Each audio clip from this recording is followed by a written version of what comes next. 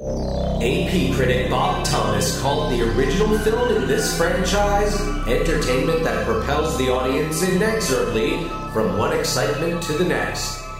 Rob Vall of Mania.com described its sequel as batshit insane. People Magazine's Ralph Novak said of the third in the series, "In this imperfect world, you're not likely to see many man-made objects come this close to perfection." And when it came to the fourth installment in this vaunted franchise, Esquire's Stephen Garrett noted that it carries its legacy with a sort of "I still got it" bravado that makes you smile at its AARP filmmakers rather than pity them. On this episode of Ruined Childhoods, we discuss the legacy of Indiana Jones.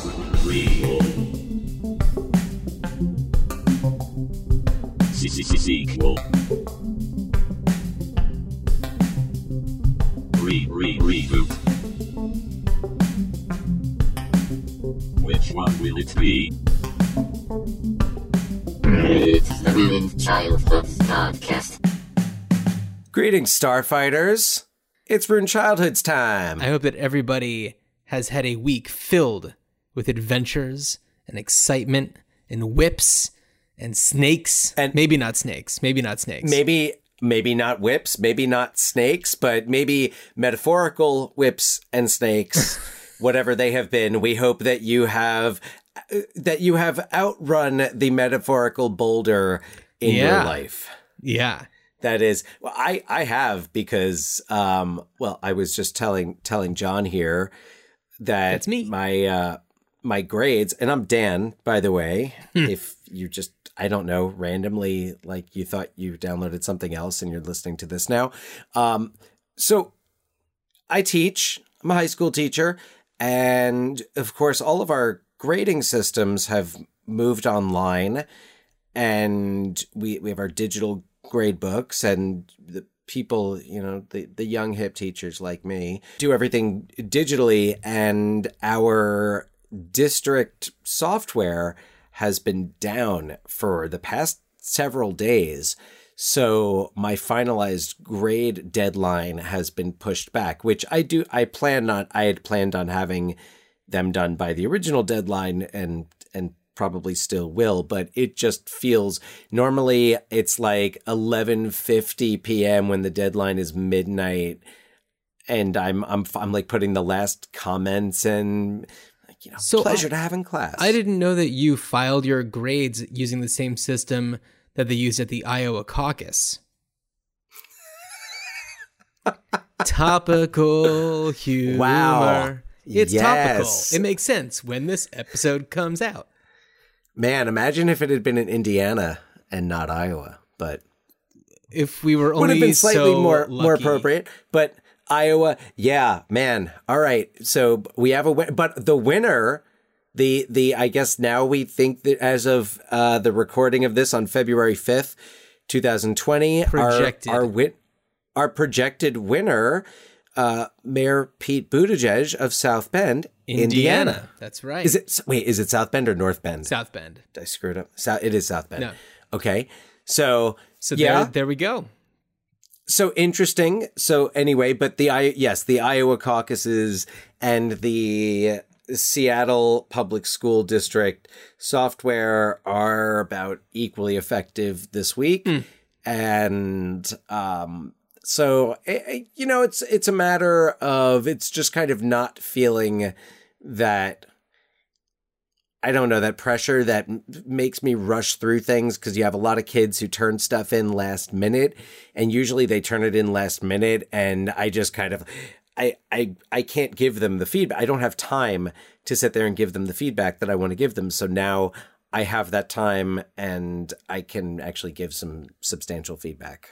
Well, Dan, while you were fretting about your grading situation over this past week, I have been watching multiple Indiana Jones movies and also working on my passion project, which happens to be the song that was at the end of the last episode. It was a wow. Yes. short-lived passion project, but it was it needed to be done. If you haven't heard it, please go back. It only makes sense if you listen to the entire episode. Yeah, and man, I really wish that I had been recording myself as I listened to that for the first time after the episode had been online, all day, and finally after work, I got to listen to it, and the look on my face as I was walking home and hearing what I was hearing, and I just don't want to, I'm not going to be any more specific than that. I cannot ruin it, but just as everything came together, I had one of those Chaz Palminteri in front of the bulletin board at the end of Usual Suspects moments, where it was all when I was like, okay, well, I know the music I'm hearing, but what else is this? What, I know it's not from the movie, but it's, oh my goodness. And I know we should stop talking about it because we have to be very vague, but like, I kind of like the way that it does work with everything put together. But while we're on the subject of our Easy Rider episode, let's do our And One More Thing segment and read this email from French Fry Phil that we got. Yeah, French Fry Phil has got one more thing about Easy Rider. So French Fry Phil writes, okay, possibly a little long on this email, but according to Movie Maker magazine, via Wikipedia, Easy Rider was filmed in the first half of 1968, roughly between Mardi Gras and the assassination of Robert F. Kennedy, with production starting on February 22nd. So, the 9 months later date range would be 11/22/1968 to 3/6/1969, give or take some early and late births. Here's your cast for the Secret Spawn of Fonda sequel. This is, by the way, referring to Dan's idea that there would have been a child born from an on-set romance with Peter Fonda during the filming of Easy Rider. So the cast choices, and wow, French Fry Phil, very thorough with your research. So born on November 5th, 1968 is Sam Rockwell. November 8th, 1968 is Parker Posey. November 10th, 68, Tracy Morgan. That would have been an interesting Peter Fonda love child. November 18th, Owen Wilson. A more believable, if we were going straight for like a Peter Fonda replicant. Clearly, someone else's DNA mixed in. Got Owen Wilson. December 2nd, 68, Lucy Liu. December 3rd, 68, Brendan Fraser, who you don't have to convince us to get Brendan Fraser involved. My thoughts exactly when I read that. The next batch is all 1969, so I'll just say January 14th, Jason Bateman. Love that. January 18th, Dave Bautista. Very interesting choice. January 28th, both Patton Oswalt and Mo Rocca. Very interesting. I once worked on a Mo Rocca commercial for BlackBerry. Mo Rocca was in. And that tells you when that was. Right, exactly. It was in Central Park, and it was a kind of a man on the street thing with Mo Rocca, because that was his shtick. And then February 11th, Jennifer Aniston, who we have mentioned. So the timing works out. I like that. I also have to pipe in here with Parker Posey. I'm in favor of that. I'm a big Parker Posey fan, and I can't recall the last time I saw her in something new. And I would love, I think that with Parker Posey and with Brendan Fraser, the opportunity of this type of role to give them a spotlight, and this would be like, it could be that type of like indie movie that gives that type of actor whether it's kind of puts them back in the spotlight, reminds you how great they are, or or just, I mean, Jennifer Aniston's, I feel like she's kind of on an upswing. Yeah, she's kind of And always been, putting You ever see around. The Good Girl? I did see Is The that Good what it was Girl. called? Yeah. The Good Girl? Yeah, man, great. She's so good in that. Is that the one with It's a Steve great movie. Zahn? I think it's, no, is it? No, No, that's- The Good, is that, yeah, The Good Girl. Oh, no, that's was the with one John, it was John with C. Mos Reilly. Def? No. No, it was with John C. Reilly, Jake Gyllenhaal. Oh, Jake Gyllenhaal, She works, She works at like whatever, like the dollar store or the supermarket with Jake Gyllenhaal. She did a lot of those really like small ones all around the same time. I remember. I remember seeing this one, and yeah, it's totally in that like early 2000s indie. Yeah. Fox Searchlight indie film. Yeah. Not Renaissance, but I guess kind of a little bit. Since mid 90s. Anyway, So back to I'm just going to quickly finish off Back to Phil's French Fry email. Phil's list. French Fry Phil's just right now being like, Dan, quit interrupting. March 1st is Javier Bardem, who you did mention. March 11th is Terrence Howard. Don't know if I love that one, just because that guy, he peeves me, man. It's a shame because I love his performance in Hustle and Flow. Absolutely love Hustle and Flow.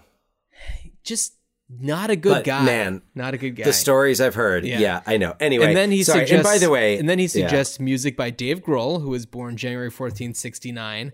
And I do think that Dave Grohl could totally pull off something like this. That is an excellent choice. Yeah. Dave Grohl, I think, would have the respect Yes. for where that music comes from. Mm-hmm. That I think Dave Grohl is a spot on Yeah.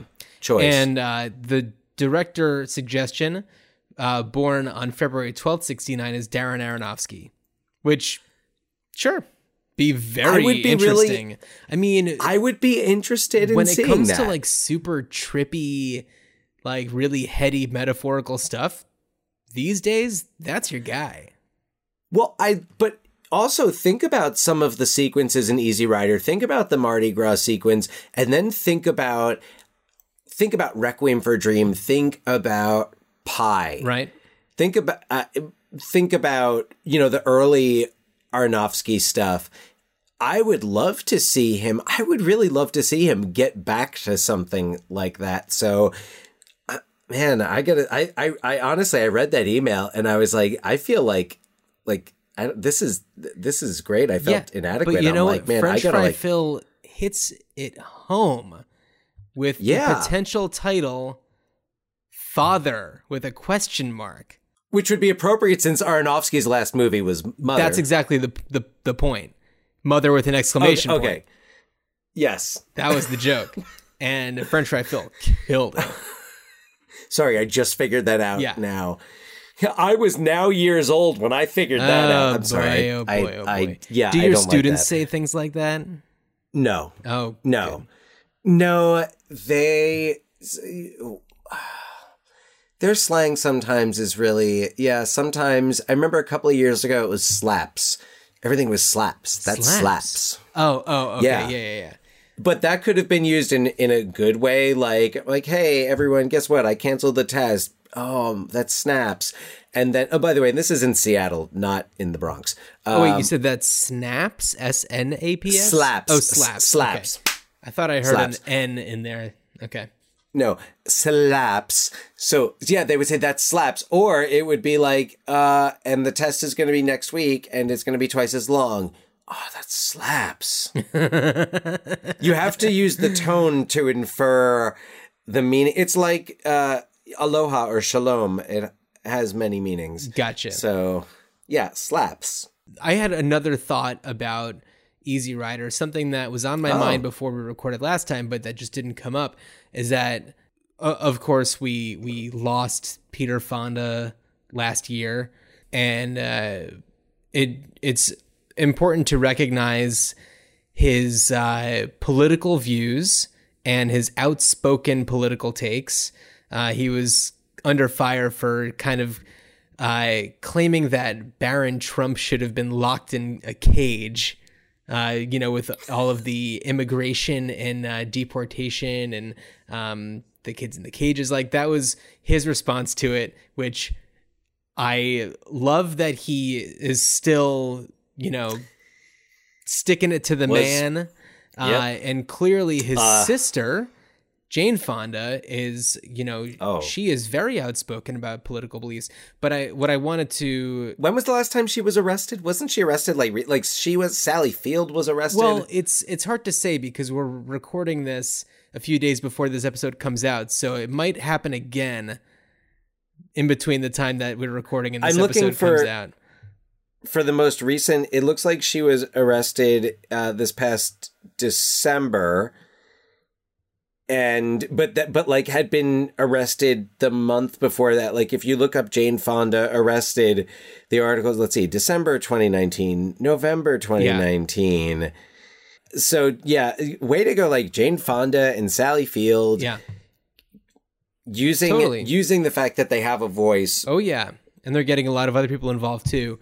So I think that it's really great to know that Peter Fonda was still kind of the same person, I guess, politically that he was back in the 60s. Dennis Hopper, on the other hand, was a Republican, and it's hard to say where he would have stood, these days, considering he passed away quite some time ago. But he voted for Obama only because he didn't like Sarah Palin. So I think that's why he didn't vote for McCain. It was mostly because of Sarah Palin and ended up going for Obama. So it's kind of like, it's hard to say where he would stand on political party affiliation these days, but it's interesting to me that he veered in that direction. So anyway, I just wanted to toss that out there because this movie, Easy Rider, was, so big into counterculture and and the idea of what it means to be American. And right, I don't know. So, to be fair to Easy Rider, and to give a lot of credit to Easy Rider, it was kind of equally critical. It was kind of It was just. It wasn't even critical. It just showed this was how these guys saw things, and this was how others saw them. Yeah. So, yeah. Yeah, Dennis Hopper's career definitely took a lot of different turns, and who's to say what happened in his personal life that would have maybe altered views on one thing or another. But it was a little surprising to me when I saw that he was, I don't know, a vocal member of the Republican Party, but it gave me a little bit of, he hadn't lost his way with the 2008 election. Anyway. Right. Moving on, unless you had anything else to talk about with Easy Rider. I do not. Do we get into I'm ready to ride on. Indiana Jones? Yes, we do. Is this the first time that we've done one where it's like an entire universe of like an entire property? Because I know we've done series of movies. Like we've talked about, right, like Gremlins where there's a 1 and a 2, or like a Weekend at Bernie's. Right, but we were focusing mostly on, Yeah, no, we really haven't. We've focused on the fourth parts in franchises, but we did not focus on the fourth part in the Indiana Jones franchise. That is very true. Probably very much intentionally, as I believe so. I think this avoided. We knew this day would come. Yeah. So I'm just going to start off by giving a brief synopsis for anybody who's unfamiliar with just the property of Indiana Jones in general. Just a quick little overview of his situation. Indiana Jones splits his time between teaching archaeology at Marshall University in the United States and traveling the world in search of historical and religious artifacts. The more exciting of the two typically begins with a mission set forth by his colleague Marcus Brody, though we don't learn in the movies how it all necessarily began, and some of the other figures who maybe set him on his other missions. The movies, I believe, all start with him in the middle of a mission, so it's hard to say how those all began. Jones's adventures take him to the world's most dangerous places in search of objects that are heavily guarded by swarm protectors, booby traps, even spirits from the beyond. And also, he's terrified of snakes. And I guess in his life as a professor, he's quite modest and frequently dodges advances of his admiring students. He is quite the Lothario once he's on a mission.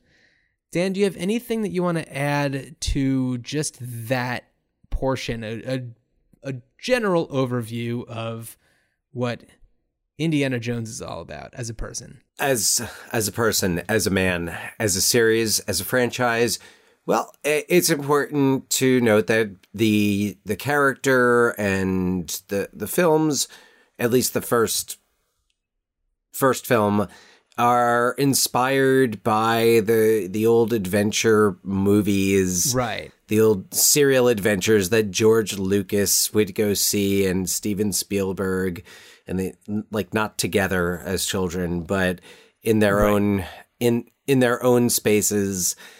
Took these films in and then so George Lucas, as Star Wars was about to open in 1977, took a trip to Hawaii. Steven Spielberg joined him there, and as soon as they got news of the opening night estimates for Star Wars, and Lucas figured he could relax, they started talking about ideas, and Spielberg was like, man, I would love to direct a James Bond movie. And Lucas was like, hey, wait a second.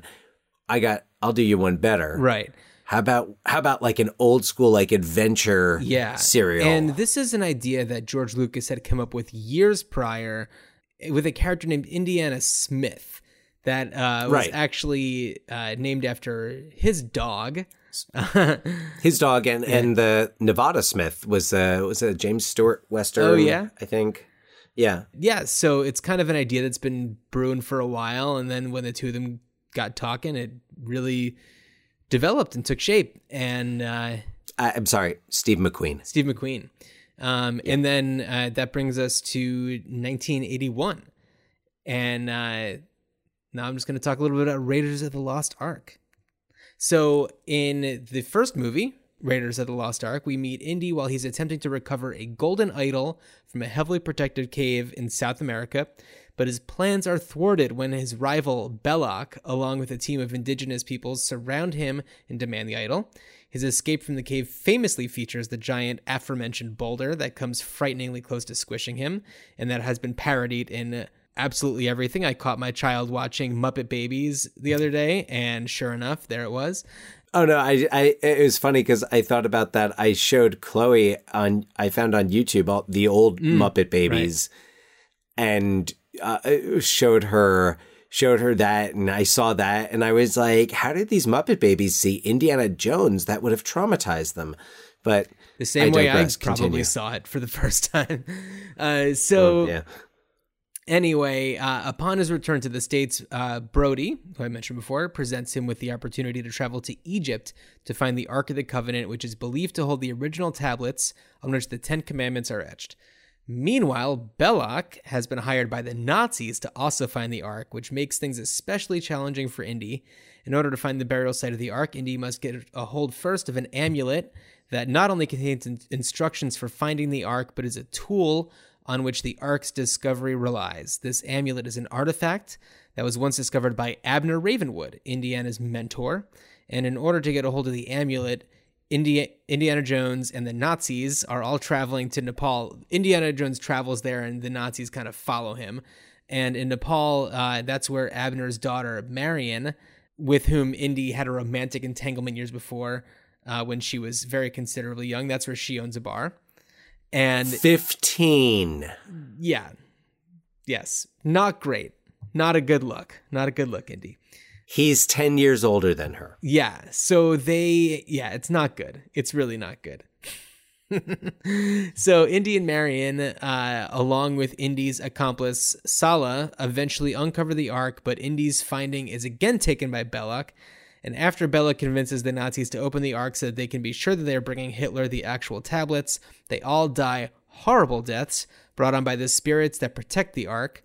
Luckily, Indy and Marion kept their eyes shut and delivered the Ark to Indy's employers, the U.S. government, who then delivered the crate containing the Ark to a warehouse filled with similar crates, in a perfect ending to an extremely enjoyable movie. Dan, anything to add? There's so much more that happens in this. Yeah, I really don't think I mean, of course we see we have Alfred Molina, right?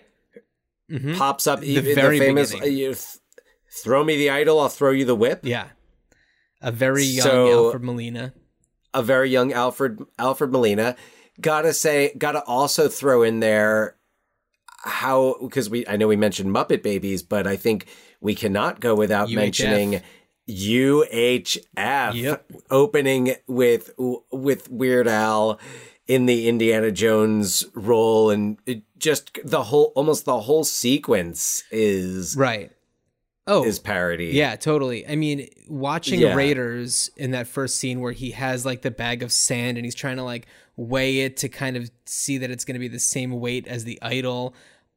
I expect him to toss the bag to the side and just grab the idol. Right. But no, that's what they do in UHF with the Oscar.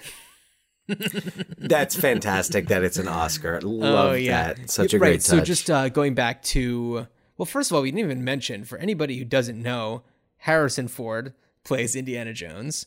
You never know who doesn't know these things, but right. one of the many roles that really cemented him as like one of the most famous actors. Like between that, Star Wars, Blade Runner, what?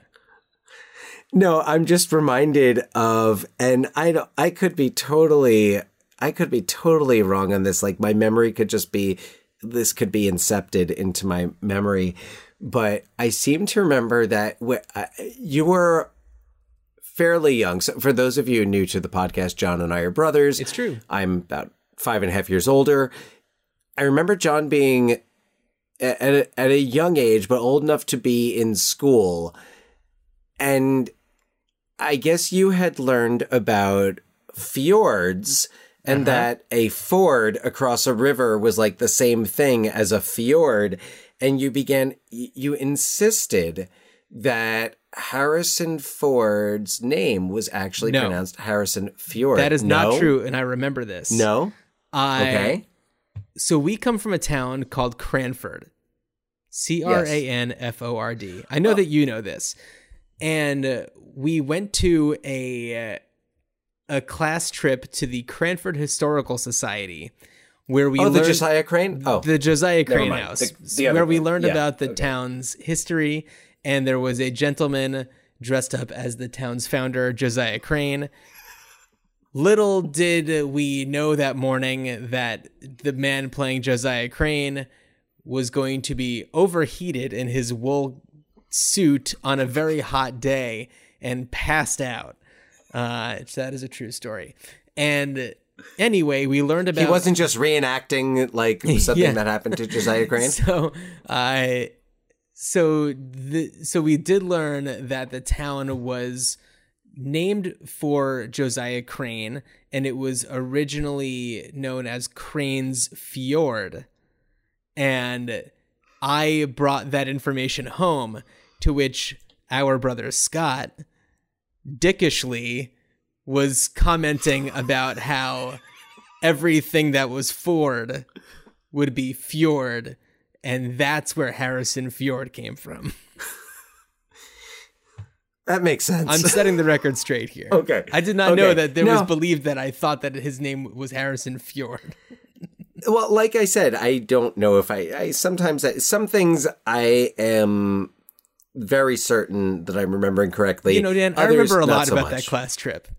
Because it's not every day that an old man dressed as a historical town figure collapses on your classmates.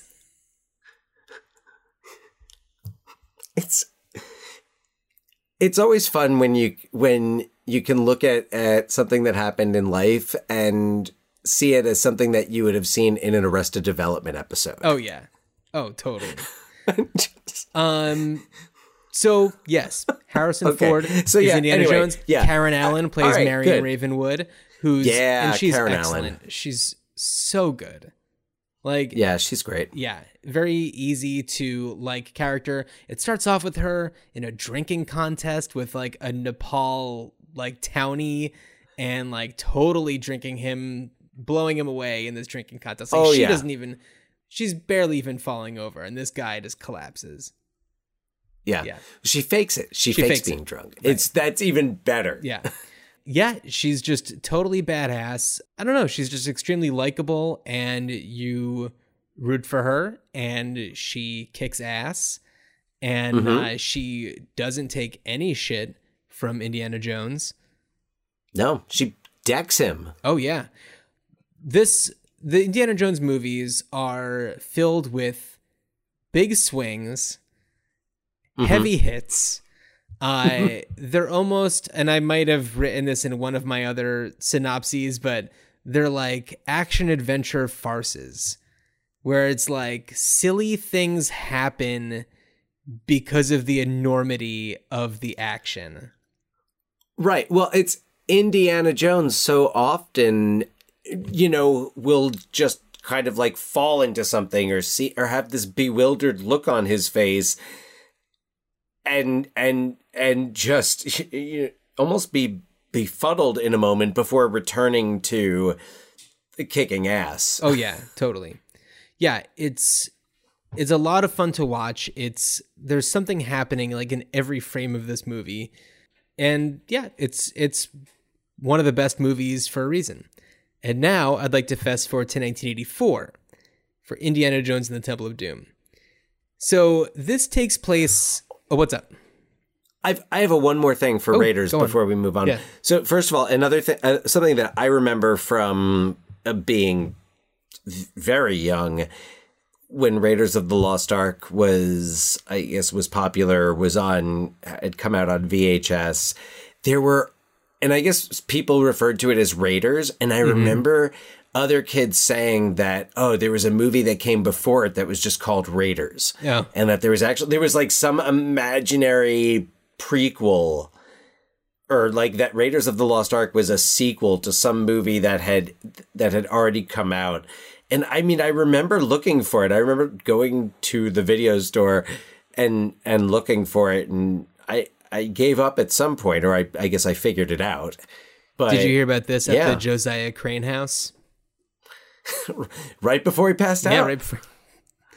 Totally passed out. That was what he was saying. He said, Raiders! I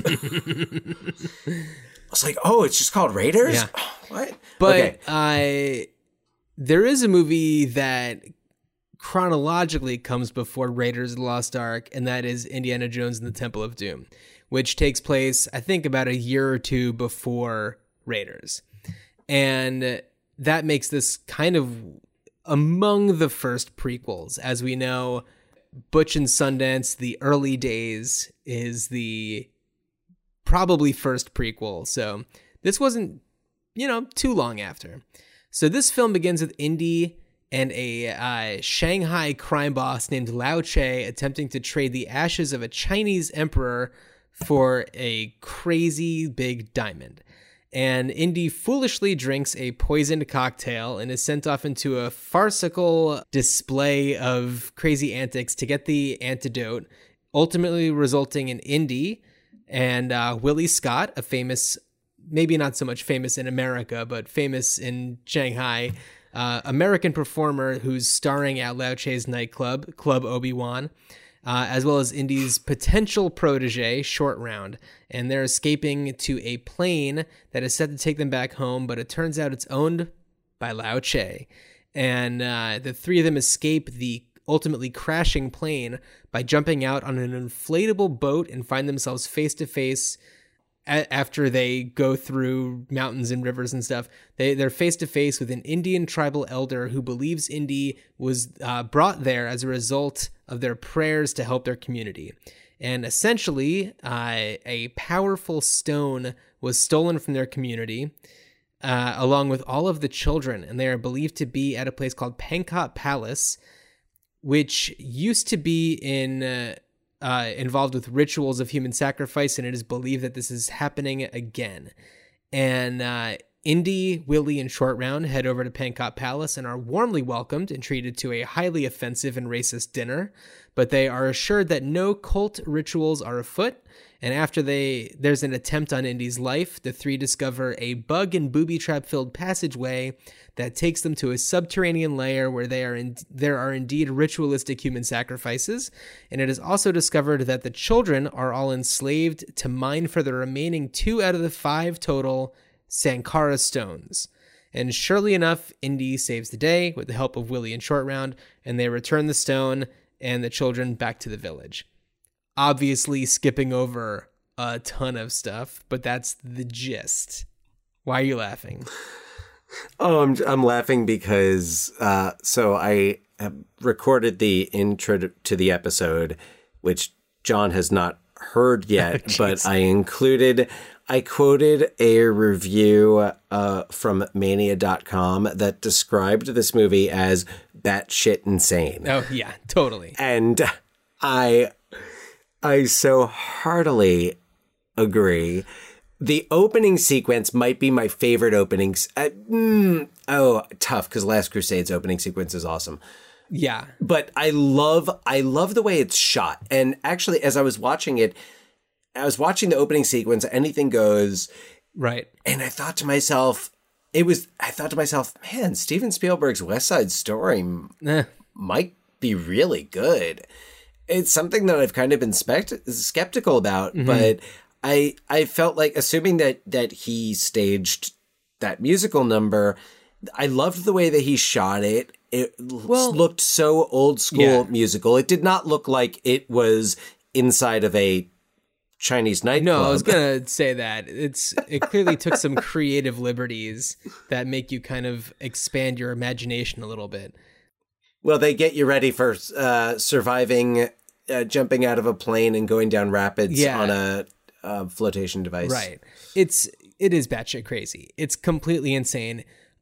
It is wildly racist and insensitive in the way that it portrays Indians and people of, Hindus is a big one. So it's problematic for sure. And it is known to be the darkest of all of them. You know, there's a lot of gore. There's a lot of really insensitive stuff that goes on. It was written while George Lucas and Steven Spielberg were going through major breakups and divorces, so they were just in a mean-spirited place, and it shows. There's literally hearts being ripped out. Very much so. Hello, metaphor. So Indiana Jones and the Temple of Doom, as I believe we've discussed on our Gremlins episode, Gremlins, produced by Steven Spielberg, which came out like a couple of weeks after Temple of Doom, along with Temple of Doom. So these two movies were rated PG because there was no PG-13 rating until these movies came along, and parents were like because parents were bringing their kids, it's PG. Right. And I guess, I don't know, Raiders of the Lost Ark is certainly like people's faces melt off at the end of that. So I might retroactively throw that one a PG-13. Nazi's faces get melted off, Dan. It's different. That's true. That's true. Yeah. No, very fine people on both sides. Yeah, right. Anyway, so Temple of Doom, and I didn't see Temple of Doom in the theater. I remember when it was in the theater. I don't necessarily know that. I think at that age, and I was like 6.5, it was going to be a bit much. I did, however, have a storybook with a cassette. It was a read along of Indiana Jones and the Temple of Doom. So you listen to the cassette and read and be like, turn the page at the sound of the chime. Yeah. Boing! And Mola Ram reached into his chest. Yes. Yeah, no, I remember the Kalima chants. Yeah, definitely. Yeah, I listened to that a lot. So the Sankara stones, or Shankara stones, depending on who's saying it, there, like I said, there's allegedly 5 of them. The cult has the Kalima cult has 3 of them, and when they are brought together, so there are these smooth stones that have 3 lines on them, and for that community, it is believed to bring good fortune to them. And when these stones are brought together, the diamonds inside of them glow. And that's when all of the crazy stuff happens in the cult layer. And for anybody who doesn't know, in honor of Dan and our brother Scott, and myself being the third, I have a tattoo of the 3 Shankara stones on my arm for to symbolize my brotherhood with Scott and Dan, and felt like that was an appropriate symbol. And it makes me smile when I see it because it's crazy. Absolutely. Absolutely. Yeah. You've got some crazy art. I do. I sure do. Yeah. So, Dan, do you have anything else to talk about with Temple of Doom before I move on? No, Temple of Doom, only that I remember loving the arcade game. I think as problematic as it is, it has so many great sequences in it. Totally. The mine car. Oh yeah. The whole the opening number, like I said, with Lao Che. We also have a Dan Aykroyd using a British accent cameo. It's very strange and brief. But he's the one who essentially organizes the plane that they're to take from Shanghai. And he's Indiana Jones's travel agent. Pretty much, which I totally buy for him. That feels right. Absolutely. Makes sense. But that's it. So that's all I have to say about Temple of Doom. 1989. We now skip to the late 30s, but not before a quick jaunt in 1912, when Indy was just a young scout with a thirst for justice. And while on a scout trip with his group, Indy stumbles upon a group of artifact thieves attempting to uncover the Cross of Coronado. And Indy, who believes that it belongs in a museum, takes it from the bandits and is chased along a circus train, where Indy eventually emerges victorious and heads back home, only to be visited by the men he took the cross from in the first place. It should be noted that circus train is where he found his whip, develops his scar, and his fear of snakes. And so he gets the Cross of Coronado taken from him, and the leader of that gang dons a very familiar outfit, and it is not only the inspiration for what Indiana Jones is famous for wearing, but it gives him the actual hat off of his head, which becomes the classic Indiana Jones hat. And that guy just admires Indy's moxie, and he's not wrong. He totally has moxie out the wazoo. So we cut back to 1938, where Indy is again taking the Cross of Coronado from the main guy who he stole from in the first place. He's this guy in his white suit, very Belloc-ish attire, and again claiming that it belongs in a museum. And this is a very exciting moment on a boat in treacherous waters. It's kind of insane. And once he's back home, and he's approached by Marcus Brody, who alerts him to an opportunity to search for the Holy Grail, the chalice used by Jesus in the Last Supper, and also held Jesus' blood during the crucifixion. And Indy questions why his father, who was always obsessed with finding the Grail, wasn't the one in search of it, but it turns out that he was the one looking for it and actually went missing. So Indy travels to Venice, Italy, to pick up where his dad left off with help from his dad's Grail diary that was mysteriously mailed back to Indy days earlier. And he meets Elsa, who is his kind of guide for all of this. And after he ends up shtipping her, he finds his father, only to find out that Elsa is working for the Nazis and has also shtipped his father. So the two Jones boys have quite the adventure, escaping from and then fighting Nazis on Zeppelins, in cars, in tanks, and eventually find the place that holds and protects the Grail. And the man who's working with the Nazis is Walter Donovan. He's the guy who actually brings Indy on in the first place. in order to get the Grail Diary.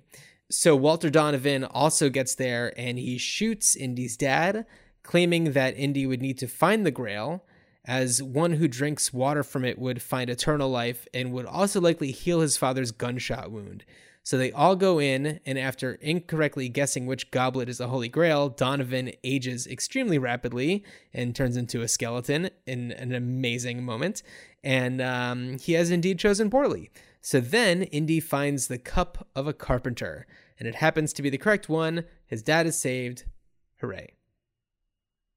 So that is Last Crusade in brief, starring Sean Connery as Henry Jones Sr. Mm-hmm. Yeah. So yeah, I was thinking, I was like, Marcus does not, because Indy gets like basically approached by Donovan's goons. Well, and dragged into this, and then he tells Marcus. Oh, that's right. Yeah, you're right. Yeah. Yeah, he calls Marcus and is like, meet me over at Dad's house. Yeah, and Marcus is kind of a bumbling idiot in this one, as opposed to Raiders, where he's, I don't know, pretty normal. But he goes along on this one, and he ends up kind of screwing things up. But also in Raiders, he also really isn't the catalyst, because the government comes he's kind of to Indy. Yeah. I don't know. He kind of brokers the deal. Yeah, he does. So, so we've got the three movies. So Temple of Doom is in 1935, Lost Ark is 1936, and now this is 1938. This is... When does he find time to teach? I mean, these adventures don't... assuming that he doesn't have any adventures in between... It seems to be like a weekend thing. Mm-hmm. I don't know. I mean, how long really is he is he away? I mean, maybe he goes on break. Maybe he schedules his adventures around the school calendar. I would imagine. Although no, because he goes in. It's in the middle of. He just teaches a class.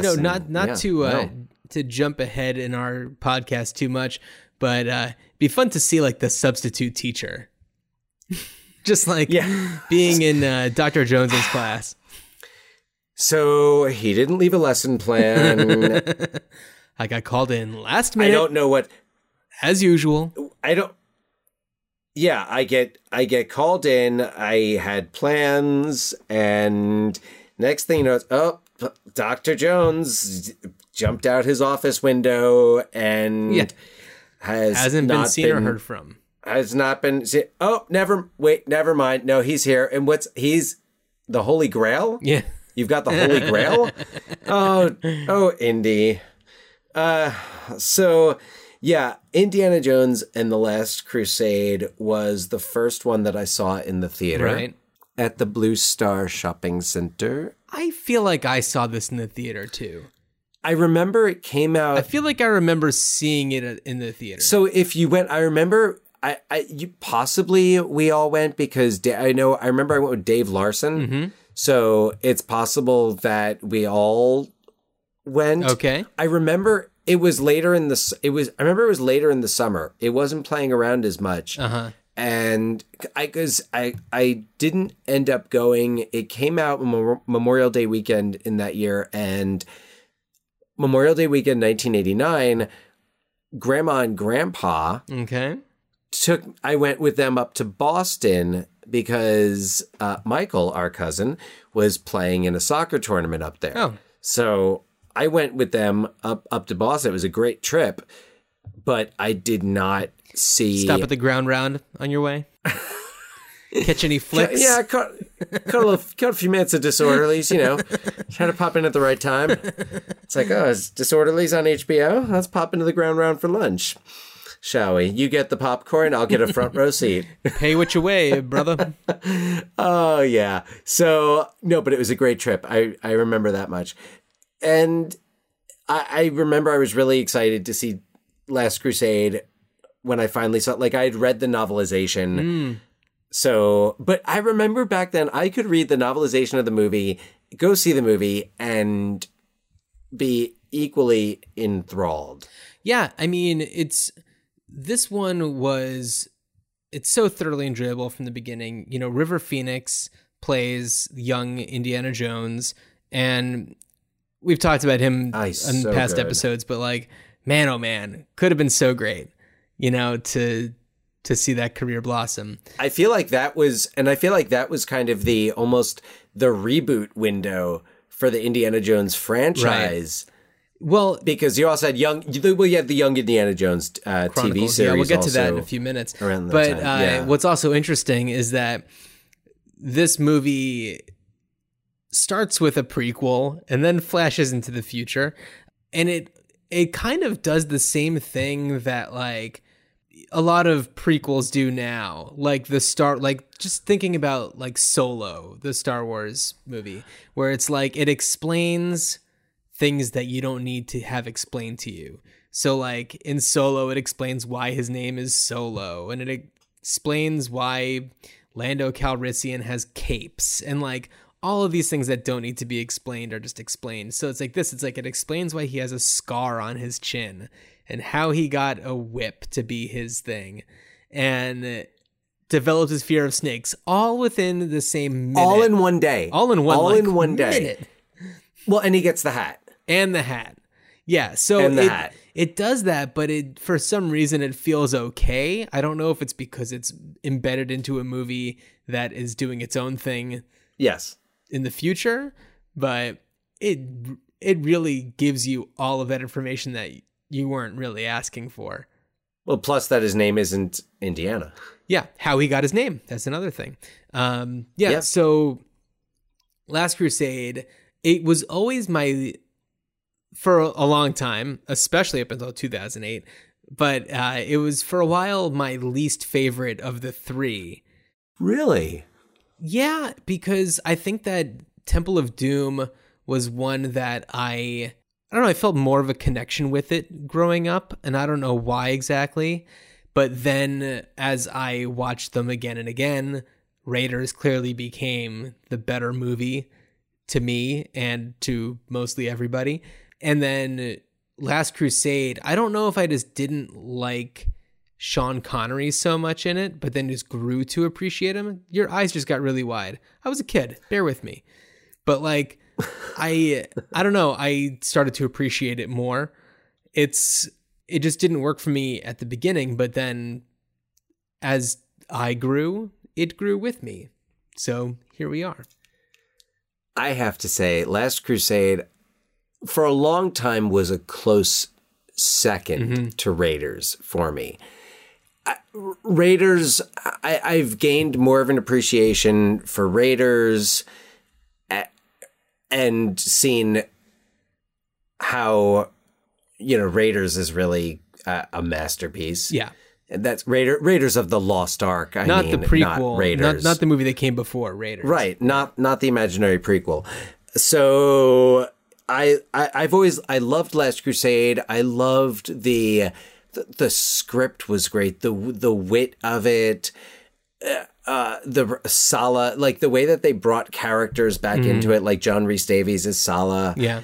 The way that, and I loved the chemistry. I thought the chemistry between Sean Connery and Harrison Ford was fantastic. And some of the moments in that movie are just iconic. I mean, choose wisely. I used that today. Yeah. Well, in school, it was on the board. You can sit wherever you want today. Choose wisely. So, still use that today. Dan, there is a sketch, a comedy sketch video that's been online since videos were, maybe since YouTube started. And it was a group that I'm pretty sure called A Week of Kindness. Oh, yes. They did a sketch about that's the last scene of Last Crusade. And it is so funny. I want to put a link to that sketch if I can find it in the episode's description. I remember that. It's so good. They're all choosing the different chalices, and somebody picks up a cereal bowl, and he's just no, why? The guardian of the Grail is just oh, why? And they keep on making the mistake and choosing the same wrong one. It's not one of the bowls, it's a holy grail! Oh! Grail! Thought you said bowl. And then it just cuts to the guy aging all crazy and turning into a skeleton. Oh, wow. Yeah. I have not That sketch seen has that in stuck a with long me. time. That's how good it was. Yeah. Speaking of things being good, let's talk about something that isn't. 2008, Indiana Jones and the Kingdom of the Crystal Skull. Shall we? Oh, I guess we have to. It's 1957, and Indy has been This is what you've all been waiting for. and Indy has been kidnapped by Russians to help them find a treasure within, turns out to be Area 51, a warehouse filled with, wouldn't you know, crates containing all of the USA's most mysterious artifacts.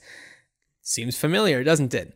And he's looking for, they're making him find a mummified body that he was once working on or found. I can't remember the exact details. And remembering that it has magnetic qualities, he uses gunpowder and shotgun shells to find the buried crate, which is actually kind of cool. If I may interject, just because it's fresh in my mind. Oh, okay. I took one for the team here and rewatched Crystal Skull. So he was one of a few select group of archaeologists that was brought in to Roswell. Oh, got it. Okay. After the crash, they never told him what he was looking at. Mm-hmm. And like, that's the whole thing. He's going on about, I don't know what it was. We were just asked to look at some stuff. And, right. Yeah. So, so anyway, he's there to find this thing. And then, after escaping from the Soviets, ends up in a nuclear test facility because they're in the middle of Nevada, like complete middle of nowhere. And during this nuclear bomb test, he escapes via lead-lined refrigerator, miraculously, and he encounters a. So after all that happens, he goes back and then to Marshall University, and he is met by a greaser named Mutt Williams, who has a letter for Jones from an old colleague named Oxley. And this leads them to Peru, where Oxley has been in a psychiatric facility. And I'm really blasting through this one, so I'm leaving out a lot of specifics. So they find that he's been researching all these things about these crystal skulls, and they go to where his notes say that they are, which is in Peru. Wait, no, that one is somewhere in the Amazon, I think. Anyway, they find one of the crystal skulls that he had written about, and it was in a heavily guarded ancient ruin. And after Jones and Mutt are captured by the Soviets in the Amazon jungle, they are brought to a campsite where they find Oxley and Marion Ravenwood, who happens to be Mutt's father, and big surprise, Indy is the father. And what? Just to clarify, Marion is Mutt's mother. Oh, did I say father? I'm just reading this really fast, man. So yeah, Marion is Mutt's mother. Yeah. So then they're all on the hunt for the proper resting spot of the crystal skull, and their journey takes them on car crashes, flying through trees with monkeys, avoiding crazy man-eating ants, and over a series of waterfalls that ultimately brings them to their final destination. And then they reunite the skull with this crazy crystal skeleton. And in this weird underground city that's completely bananas, but not surprising for an Indiana Jones movie.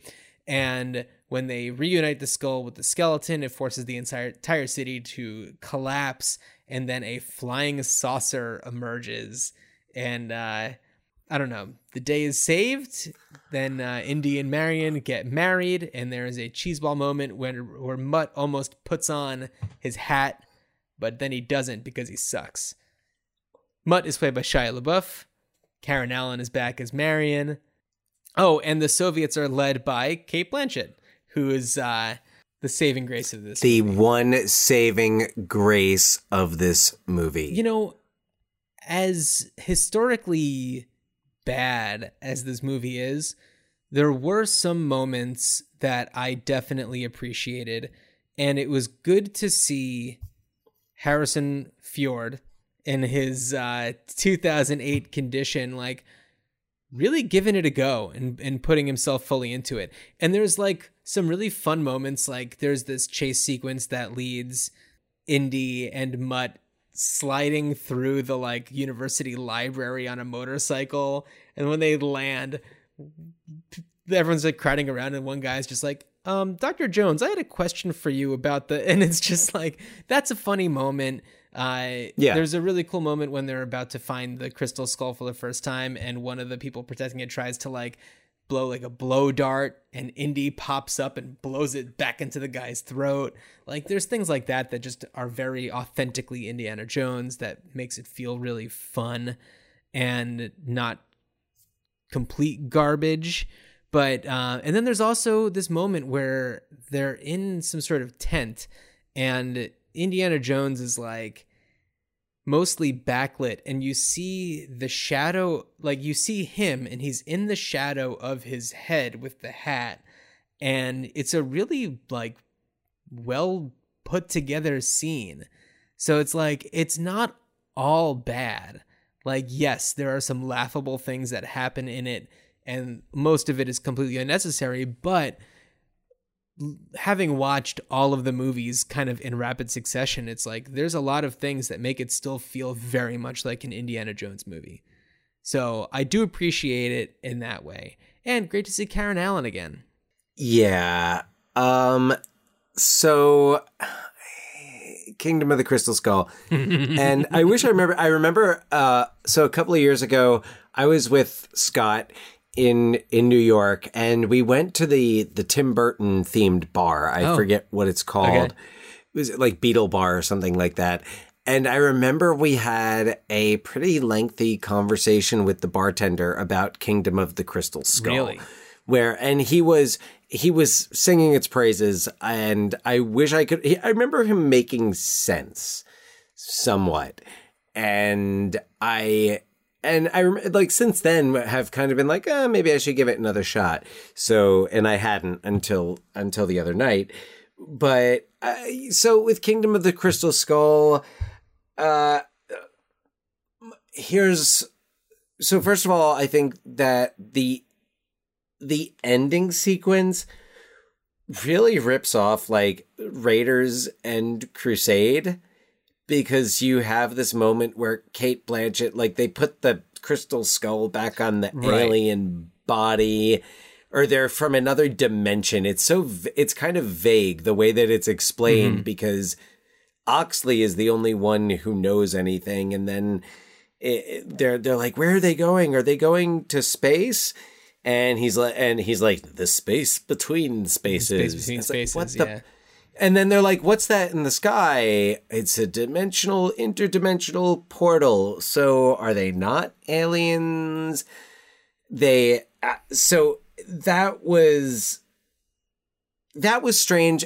I had a problem with, and so Kate Blanchett is standing there in the middle of all of the aliens, and she's like, I want to know everything. Oh my God, she's so great in this role.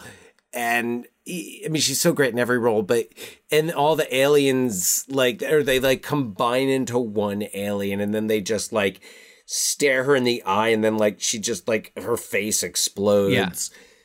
And it felt like a combination between like you've chosen poorly and you've looked at the Grail. Yeah. Or you've looked in the Ark. Right. So that bothered me. It bothered me that I always felt, so looking at Indiana Jones and Star Wars as kind of these not connected trilogies, but they're the brainchildren of George Lucas. Excuse me. And thinking of them, I felt like Star Wars was the was about, you know, the mysteries, the mystique of space, and more spirituality, Right. with the Force, and that Indiana Jones was about the mystery and spirituality of Earth. Sure. Like of our past. It's almost like Star Wars is this otherworldly thing, and Indiana Jones gives us otherworldly, but within our world and within the mythology of people, from the Ark to the Grail to the Sankara stones. And then you've got the Crystal Skull, and it's kind of this weird, and throughout the whole movie, it's like they make it so obvious that it's aliens, but I feel Right. like no one in the movie, like even the archaeologists. You also have to keep in mind that this takes place in 57, 58, where it's like, you know, people weren't talking 57. about aliens the way that they do. Even like that's when things really got started, was around that time. Like a lot of the lore. I mean, there were people who would talk about it were considered pretty much crazy at the time. Now, having worked, you know, at the Roswell crash site, Indiana Jones might have had a little bit more insight, and I'm sure that his curiosity would have led him to a few conclusions that, you know, but so it's hard to say. I also for some reason there were sequences in the movie. First of all, I just did the script, the dialogue. I there's a little like I don't like fan service. I think that a movie, especially a movie that's part of a franchise that's known for really strong storytelling, it should just tell its story without the nudge, nudge, wink, wink to get the cheap, like, you know, I get, like at one point in Kingdom of the Crystal Skull, Indy says, I have a bad feeling about this. And I'm like, is that a Star Wars? It That's like definitely a is. Star Wars shout out. Well, And it came across as a little fan servicey. It felt like Harrison Ford in the role, and I like, no one else can do it. It's him. That's his role. But there was a part of me that I guess missed. There was something about the character that was missing, and I know it's not the youth, because of course you can't expect that. right. And I think it was in the writing. I don't think it was Harrison Ford. Yeah, I think the writing was just very, it wasn't as quick-witted. Right. No, I tried to watch it this time with a more open mind, and this is I've now seen it 3 times. Oof. But I tried to have a more open mind, and as I was watching the other movies, I was realizing, like, there are so many things about the first 3 that take a lot of liberties with, you know, ghosts and spirits, and I mean, even Temple of Doom, of course, you have the cult connection, and there's a lot about these movies that takes you beyond just archaeology. It's more visually spiritual than something like the Star Wars movies. And going into Crystal Skull with that in mind, it's like, well, maybe this isn't as far-fetched given what we've already seen within this world. So I just kind of watched it for really just what it was, and didn't want it to be, I knew it wasn't going to be anything groundbreaking when I watched it this last time. But, you know, it's like in Raiders, when Marion is like, sees a bunch of skeletons, they all just start screaming at her. And it's like, that's telling us we have to just assume that what we're seeing is not a straightforward telling of a story. Like, it's putting us into a completely different place.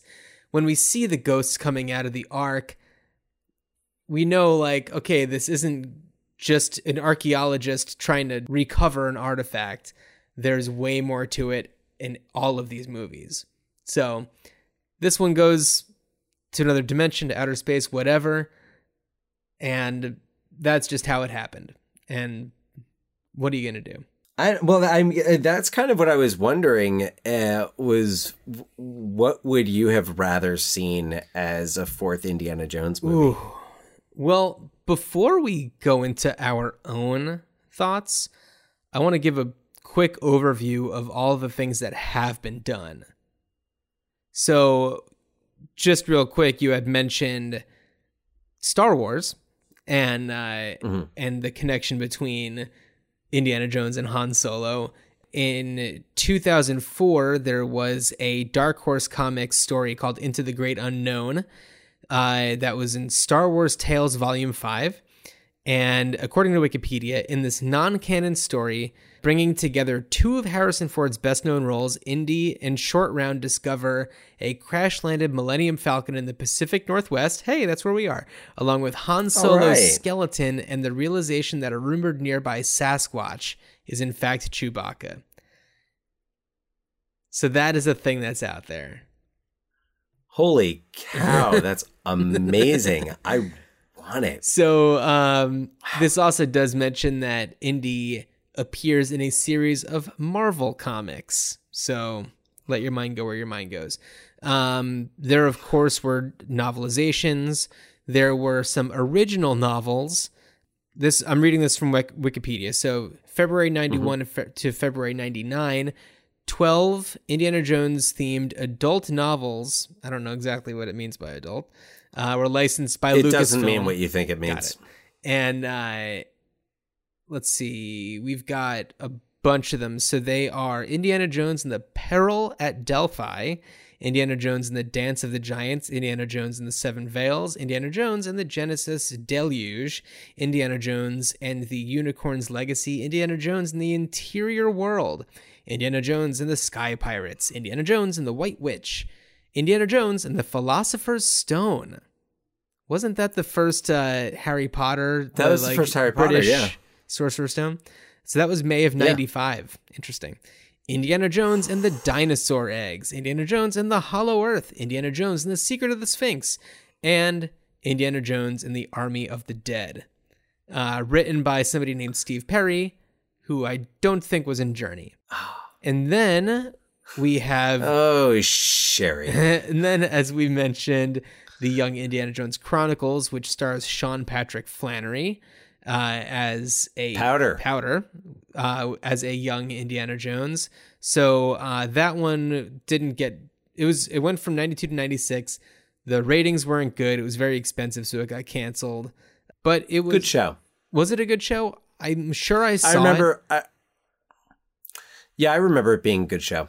I mean, who knows how these things age, but I remember at the time when I was like the target audience for that show, I really liked it. So there were a bunch of video games, including one that we had on Commodore 64.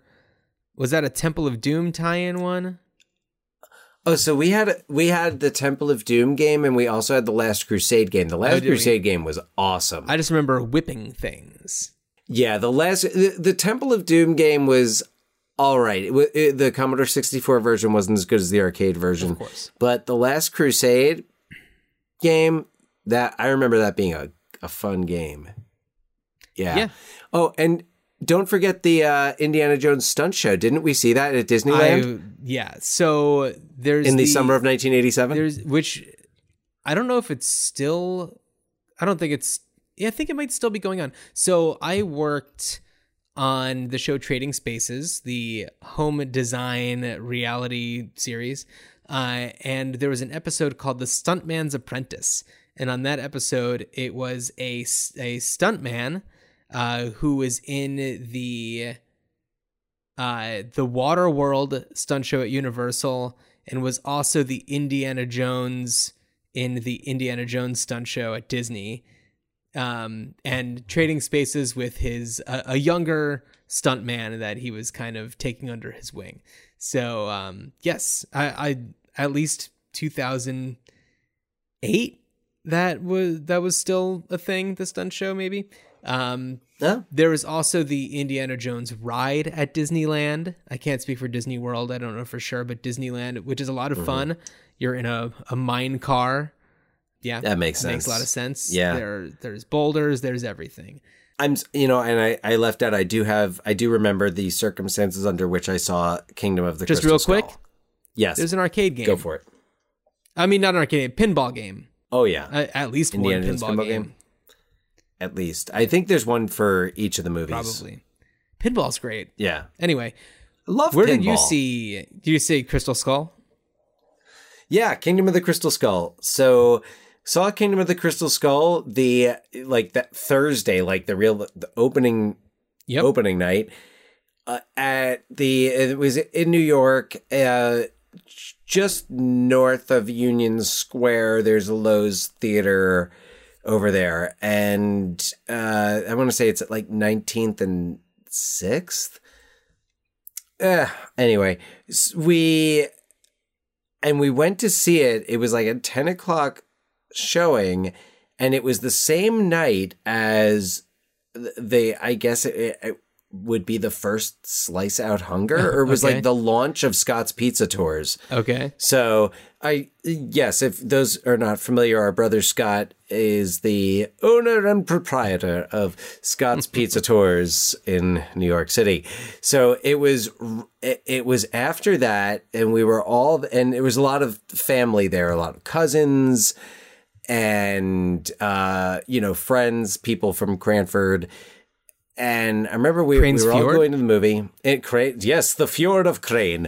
Yes. So, and Is that Josiah Crane's fjord? Go on. the one he passed out right over it. Bummer. So those suits, man. And I guess it's 2008, so I think I could probably tell this story. And I won't name names, but I went on a little walk with two of our cousins, Okay. one of whom had a marijuana cigarette. A jazz cigarette. And a jazz cigarette, yes. And of course, it was like, I remember it was windy and it was really tough for us to keep this going, but we were very committed. In hindsight, wished there had been more, but so we did our thing and proceeded to go into the theater where everyone was sitting, and one of I guess our friend Scott's friends that we all know, definitely, and but like our uncle's there, Uncle Gary was there, sitting there, and I mean, and I guess at the time, it was a little awkward, but this one person kind of called out and goes, it smells like pot. and like, as we are walking in to the row. Okay. And it's just like, shut up.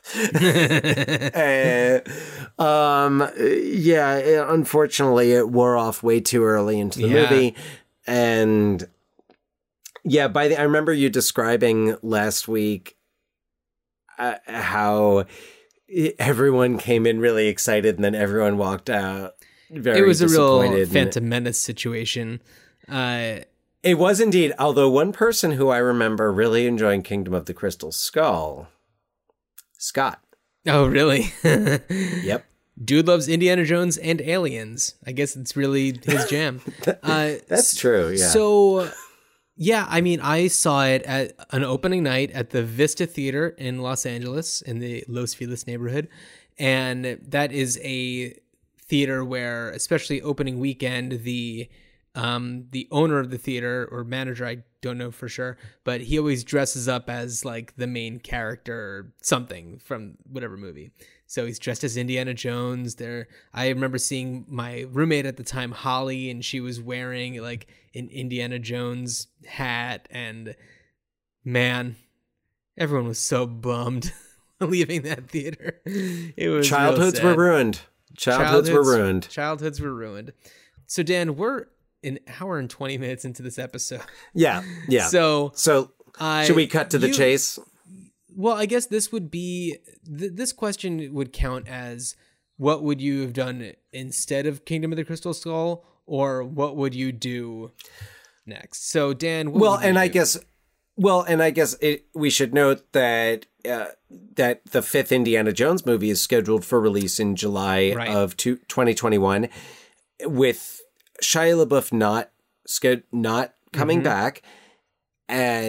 But Harrison Ford returning to the role, and it is. I can only imagine. But yeah, and it is not a reboot. Right? No, it is. That was actually clarified. I think today. Yeah. I saw this news. It is a continuation. This is a sequel. So we Kathleen are Kennedy confirms not a reboot. So we're going to be in 1970, 1971. All right. So you asked, John. What? Is there going to be an Easy Rider crossover? Are we going to see Wyatt and Billy? I hadn't thought of that, no. Go on. Go ahead. Yeah, it's Indiana Jones ends up meeting this young single mother with this a young child that she had with Peter Fonda. Yeah. So here's my idea, and I was thinking of different ideas and different ways to go with characters, and I'm like, I think Abner Ravenwood, Marcus Brody, and Henry Jones and Oxman were all together. Oxley, or maybe not Oxley, but I think the three of them were all archaeologists together. So I was thinking it would be fun to see finally get to know Abner Ravenwood a little bit, but that's not my idea. My idea is this, because clearly Indiana Jones is getting on in years, and not that Harrison Ford can't handle it, but I'm trying to think of a reasonable setup. It's entirely plausible that in all these years of occasionally teaching archaeology, he may have inspired some students.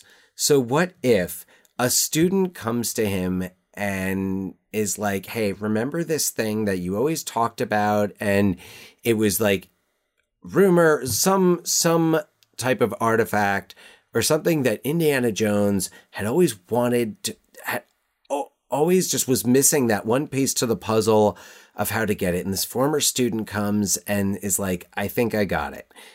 And now, because each of the Indiana Jones movies ends up taking Indy to a different continent, it usually focuses on one continent, Temple of Doom being Asia, Crystal Skull being South America, or Raiders being Africa. Mm-hmm. So what a great opportunity. And imagine, so you've got Indiana Jones. He's old. He's seeing America as it is in the late 60s, early 70s.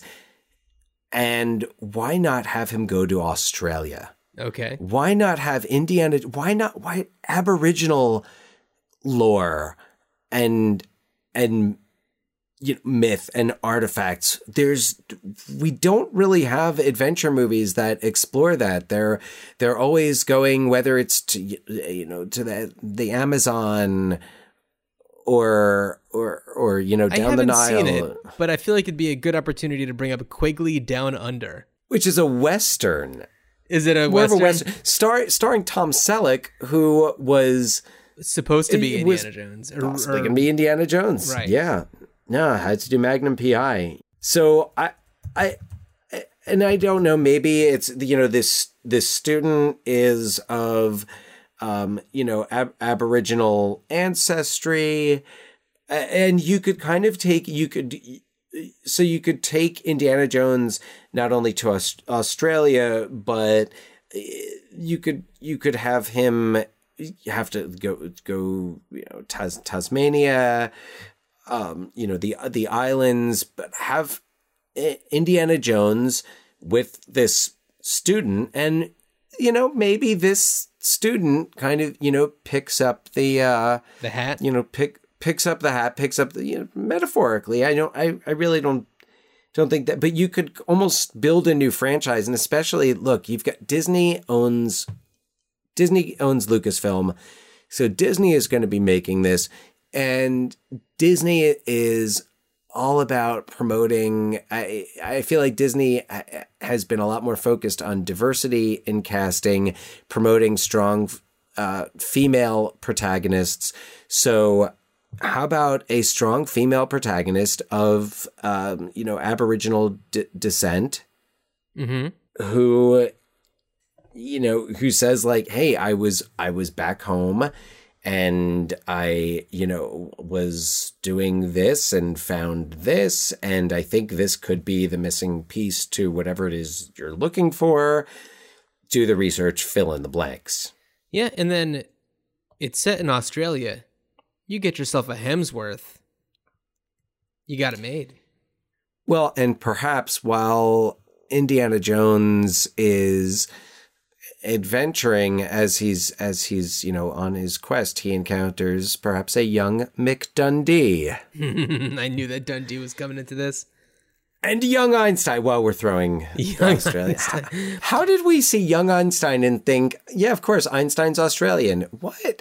Well, I mean, Indiana Jones just needs to find some bubbles for his beer. So who else is he going to go to? The guy who makes the parakeet dance. I don't know. Okay. All right. So you're going with the protege, not blood related. No, because it's the opportunity, not to mention that you're moving forward in time, so it's more plausible you're going to have more women in the field of archaeology. Not to mention it's this era of civil rights, equal rights. So it's a great opportunity to kind of transfer this role, this type of role, to a young woman of color. Mm-hmm. Sure. Why not? I dig it. Yeah. I don't know. What are you thinking, John? Well, I mean, it's something that you actually touched upon a little bit, but I would love to see like a series of movies about a younger Abner Ravenwood, perhaps with Marion's mother. Maybe the two of them are adventuring archaeologists. I think that it'd be a good opportunity to see a completely different era that we don't really see a lot. The turn of the 20th century. So, yeah, I think that could be really cool. Maybe one of them could involve him finding the amulet that is featured in Raiders. Clearly, he'd be played by Oscar Isaac. I'm just saying that's what's happening. Would be Abner Ravenwood? Yeah, why not? Yeah, no, absolutely. Who would you have Henry Jones Sr.? Yeah, because the two of them were colleagues, right? I'm trying to remember exactly. The two of them and Brody. And Brody, right. Yeah, I mean, you'd have to have them involved. I don't know. Who would be your Marcus Brody?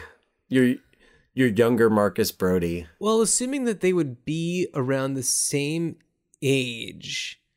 I mean, I think that French Fry Phil said it earlier, Sam Rockwell. As Brody? Yeah. I mean, I guess, look, Sam Rockwell can do anything. So, yeah. Like, if you said Sam Rockwell as Marion Ravenwood, I'd be like, yeah, why not? Yeah, totally. Yeah. So, all right, yeah, Sam Rockwell as a young Brody. Abner, you really, I guess the only basis you have to go on is someone who could believably have fathered Karen Allen. Yeah. And then for Henry Jones, like a James McAvoy. Yeah, I don't know what younger Scottish actors we have right now. Yeah, I don't. Yeah, good question. Yeah, I just don't know. But no. Yeah, I'd like to see some of those adventures in a completely different era. I think that it's always good when you go back to a time when, technology is almost non-existent. Mm-hmm. Yeah. Or, well, rather, the technology of the time is very rudimentary. So it's like the technology of the time was the telephone. Right. Which I guess, oh, how times have changed. Oh, how times indeed have changed. So yeah, I mean, that's what I've got. Nothing groundbreaking. If you, our listeners, have any ideas yourselves, please email us ruinedchildhoodspod@gmail.com. Send us a voice memo. That would be great. We would absolutely love that. And let us know. We know, Indiana Jones, these movies are, they're a part of our cultural landscape. And if you're of our generation, it's definitely, or almost definitely something from your upbringing. So if you have experiences, if you have any stories you'd care to share, you know where to find us. Yeah, if an old historical reenactor has passed out in your general vicinity, let us know. I also want to put a call out there for anyone listening. In a few weeks, we're going to have an episode where we're recording actually in person and with our brother Scott, and we will be talking about the Pee Wee Herman universe. So I'm giving some advance notice on this one. If you have anything, please let us know. Email us, send us a voice recording. We'd love to hear if you have anything. So this is giving you plenty of time to figure that one out. And I think that now's a good opportunity to talk about our next episode. And I'm going to go for this one, Dan. Is that okay? Go for it, John. We talked about this one as being a possibility a few weeks ago. Didn't mention what it was. Ladies and gentlemen, we're going to talk about Who Framed Roger Rabbit. Yes, a Steven Spielberg production. Right. Yes. So 1988, one of the most groundbreaking movies of the 80s. For sure. Absolutely. Fondly remembered by most. Wow, this is a long episode, Dan. We got to wrap it up. Well, John, it's Indiana Jones, okay? Yeah. So, yeah. Dan, pleasure as always.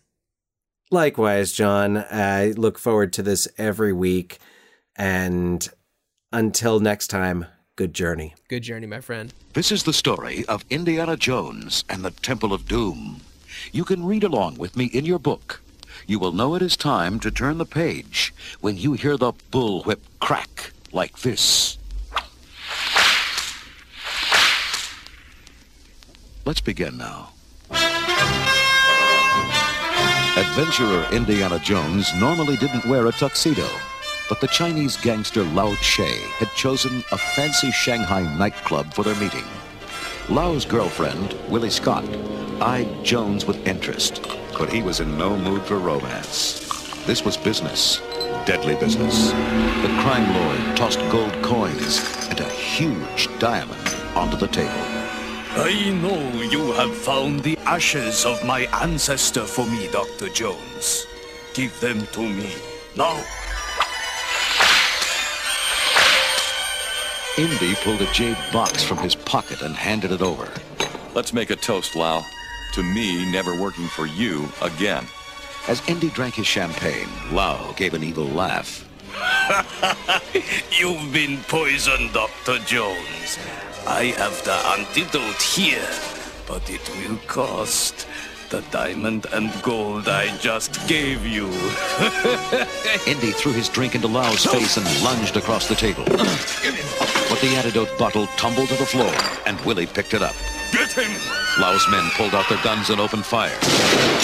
Indy ducked behind a huge silver gong, cut it free, and sent it rolling across the room. Using the gong as a shield, Indy raced toward Willie, grabbing her around the waist. You're coming with me, Doc. I need that bottle. Together, they crashed through a large window and fell 3 stories, landing in the back seat of Indy's car. Shaken but unhurt, Indy yelled at the driver, his young pal, Short Round. To the airport, Shorty. Fast. Okay, Indy. Hours after their plane took off, Willie frantically shook Indy awake. Dr. Jones, wake up! The pilots, they jumped out! Nobody's driving, no fuel left! Do something! Quickly, Indy searched the falling plane. No more parachutes. Shorty, help me get this inflatable life raft to the door. Then you two grab onto me. An instant before the plane crashed, Indy pulled the inflation cord and leaped out. The raft popped into shape and caught the wind. It bounced down a snowy mountainside and slid into a rushing, icy river. Willie grabbed Indy's sleeve. Look out for those rocks! Oh, how did I ever get into this? Finally, the raft came to rest on the riverbank, its 3 passengers cold, wet, and bruised, but alive. The chieftain of a nearby village walked up to greet them. Welcome. You are now in India. We have been waiting for you. The chieftain's village was desolate, his people starving.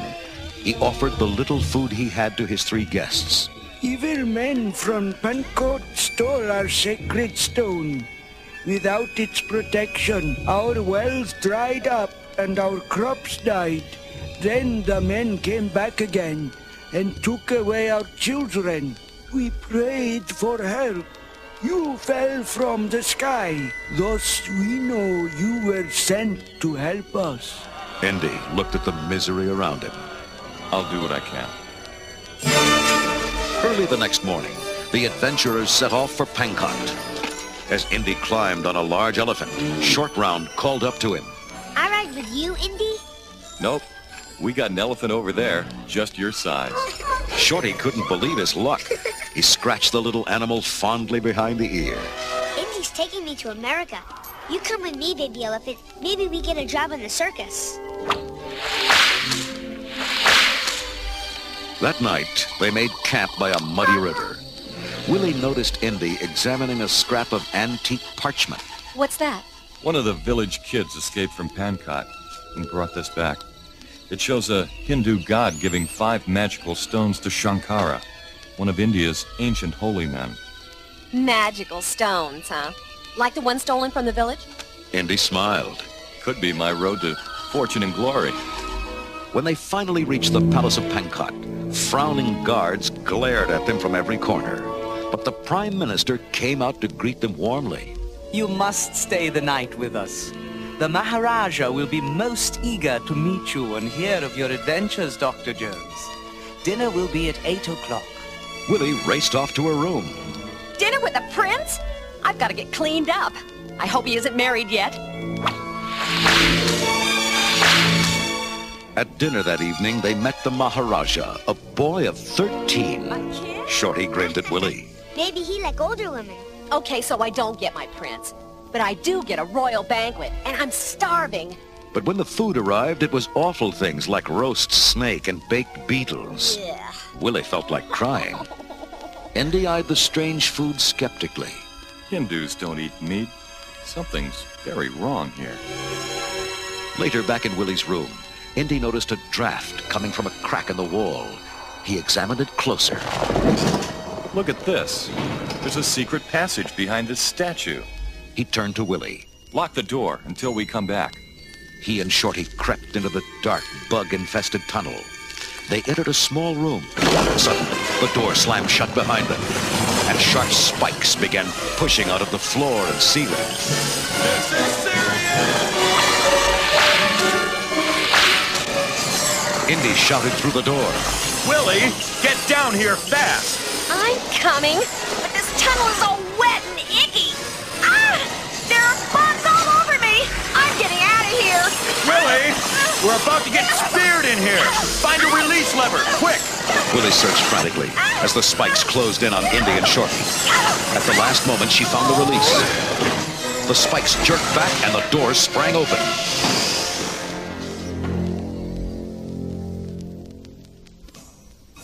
Drawn forward by a weird chanting, the 3 cautiously entered a tremendous temple cut out of solid rock. Hundreds of worshippers bowed down before a gigantic idol. It had a necklace made of skulls, and its eyes glowed. Indy pulled them back into the shadows. It's a temple to Kali, the goddess of death. Her followers practice human sacrifice. Horrified, they watched as the high priest, Mola Ram, lowered a man into boiling lava.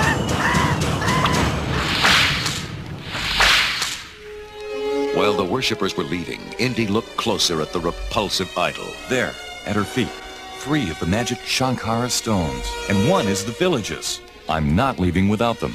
Indy used his whip to swing across the lava pit and quickly stuffed the mysteriously glowing stones into his shoulder bag. Then he noticed a tunnel behind the statue. He peered in. It's a mine, and those workers, they're the village children. Indy attacked the guards, but he was outnumbered and quickly captured. He was chained to a rock in the high priest's chamber, where he saw... Shorty, Willie, so they captured you too. Mola Ram forced a bubbling, smoky liquid down Indy's throat. From now on, all your thoughts will be of Kali, Dr. Jones. The blood of Kali will make you quite happy to be her slave. The potion worked. A cold, evil look entered Indy's eyes. At a gesture from Mola Ram, his chains were unlocked. He followed the priests back into the temple, where he watched them lead Willie to a metal sacrificial frame. Indy, help me! They want to draw me into that lava as an offering to Kali! Indy gazed at her unfeelingly, then began to help the priests strap her down. Short Round was thrown into the mine to work with the other children. There, he learned that the spell of the potion could only be broken by the pain of fire. Then I can make Indy be himself again. I got to escape. When his guard wasn't looking, he darted away and scrambled up a ladder into the temple. There he saw Willie being lowered into the lava pit while Indy watched, smiling. Indy, no! You've got to wake up! Shorty grabbed a torch and jammed it into Indy's side. The evil look in his eyes faded and was gone. Thanks, Shorty. I'm okay now. Indy battled his way to the guard, lowering Willie into the lava, knocked him off the platform, and pulled her back up. Then he grabbed up the villager's stone. Come on, Shorty, follow us. Punching priests left and right, he led them back into the mine. We're going to set all these kids free. Indy knocked out a guard and used his keys to free the children. As they fled the mine, a 7-foot guard suddenly attacked Indy. Fiercely, Indy battled the giant, but his blows had no effect. Then, Mola Ram appeared with more guards, firing guns. Indy yelled to Willie and Shorty, "Get into a mine car. We'll escape that way."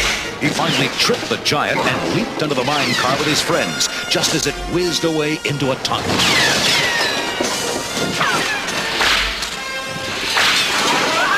The mine car zoomed through the narrow tunnel like a roller coaster, nearly turning over on the tight curves. Then a shot sounded. Mola Ram's guards were following in another car. Willie curled up in a ball, turning green. Indy squeezed her shoulder. Don't conk out on us, doll. We need your help. Indy, Willie, and Shorty heaved a wooden beam out of their car onto the track. The pursuing car hit it with a horrible crash. When they came to the end of the tracks, Indy braked the car to a stop. I guess we walk from here. What's that rumbling? A tidal wave. The guards opened a reservoir above. Run for it! Fleeing the wall of water surging down the tunnel, they ran like they'd never run before. Just before it crashed down on them, they reached the tunnel entrance and dodged out of the way. Tons of water gushed past into the rocky gorge below.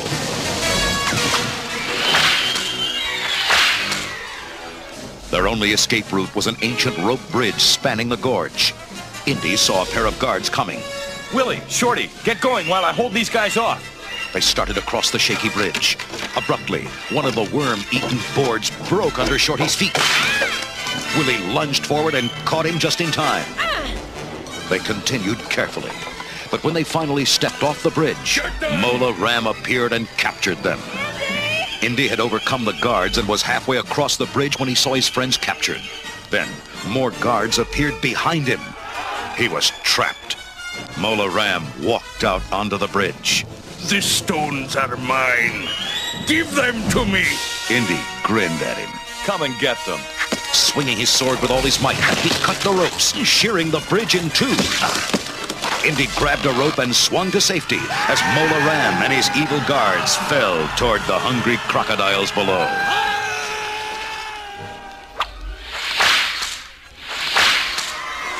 There was great rejoicing when Indy led the children home to their village. Willie looked around, astonished. Streams are running. Crops growing. How could it all change so quickly? Could be something to do with this.